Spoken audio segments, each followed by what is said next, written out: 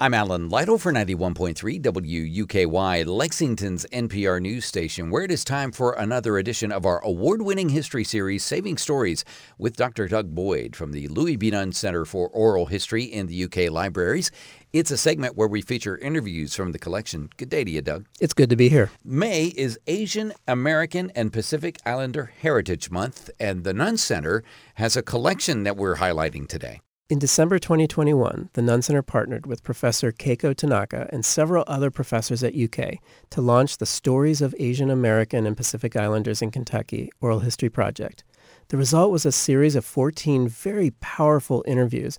One of those interviews was conducted with local entrepreneur, writer, podcast host, and chef Dan Wu, who was recently elected our vice mayor. Dan was born in China. His family came to the U.S. when he was a child. After the Cultural Revolution in the 1980s, Wu's dad immigrated on a student visa to attend North Dakota State University, and then Wu and his mother followed the next year. And in the 6th grade, Dan Wu moved with his family to Lexington, Kentucky. He graduated from UK, he moved to San Francisco, he later moved to New York City, where among other things he owned a video store in Brooklyn.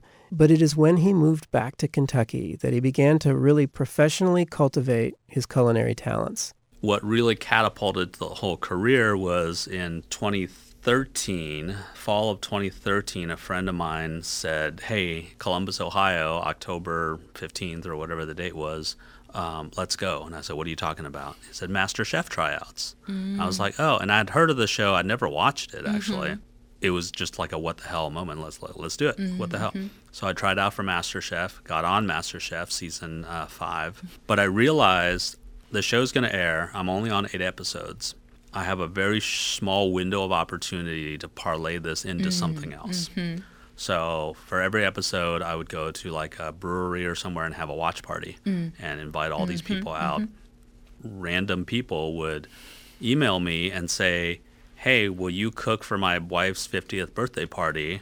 I'm inviting 10 people. You know, they want to get celebrity chef, Master Chef Dan Wu." And that's how it started. Mm-hmm. And then from there, I would do like pop-up events. I would do stuff like night market and other stuff. I would sometimes do a restaurant takeover and do a special meal where people can prepay. And we did these. Yeah, it was just so much fun. So it was like I was basically I was like a chef without a restaurant for a few years, about 3 years actually. Okay. Yeah. And in this next clip, he talks about how Lexington really embraced him during the Master Chef season. I actually went to a bar in Brooklyn while the show was airing, and I went to visit 2 of my Master Chef friends. So we went to this bar to have this watch party. So there were 3 people from Master Chef, like in the bar watching the thing. And there were like maybe 25 people showed up for it. And it was mostly like friends and family.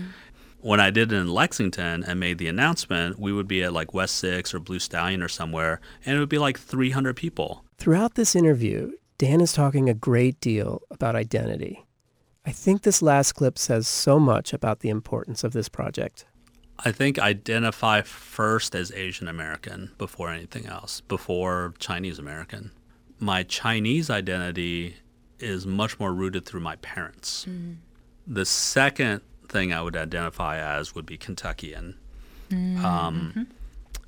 Because I've lived here the longest out of everywhere I've lived, and for somebody who has bounced around so many places, it's very grounding to have one place that you can really call your own.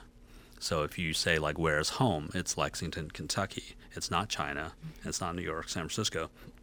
And part of it, the identifying as a Kentuckian, is kind of a defiant middle finger to people who would question that identity. The idea like, oh, wait, somebody with your face, you're not a Kentuckian, you're not a Southerner, this is not what a Kentuckian looks like.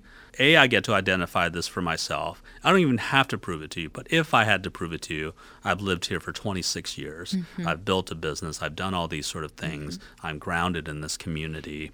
I identify with the Southern way of doing things, to some degree. But I don't have to justify any of that to you. I can be a Kentuckian. Stories of Asian Americans and Pacific Islanders in Kentucky is a new oral history project, and the interviews are online at KentuckyOralHistory.org. Doug Boyd from the Nunn Center has been our guest again on Saving Stories. Have a good one. Thanks for having me.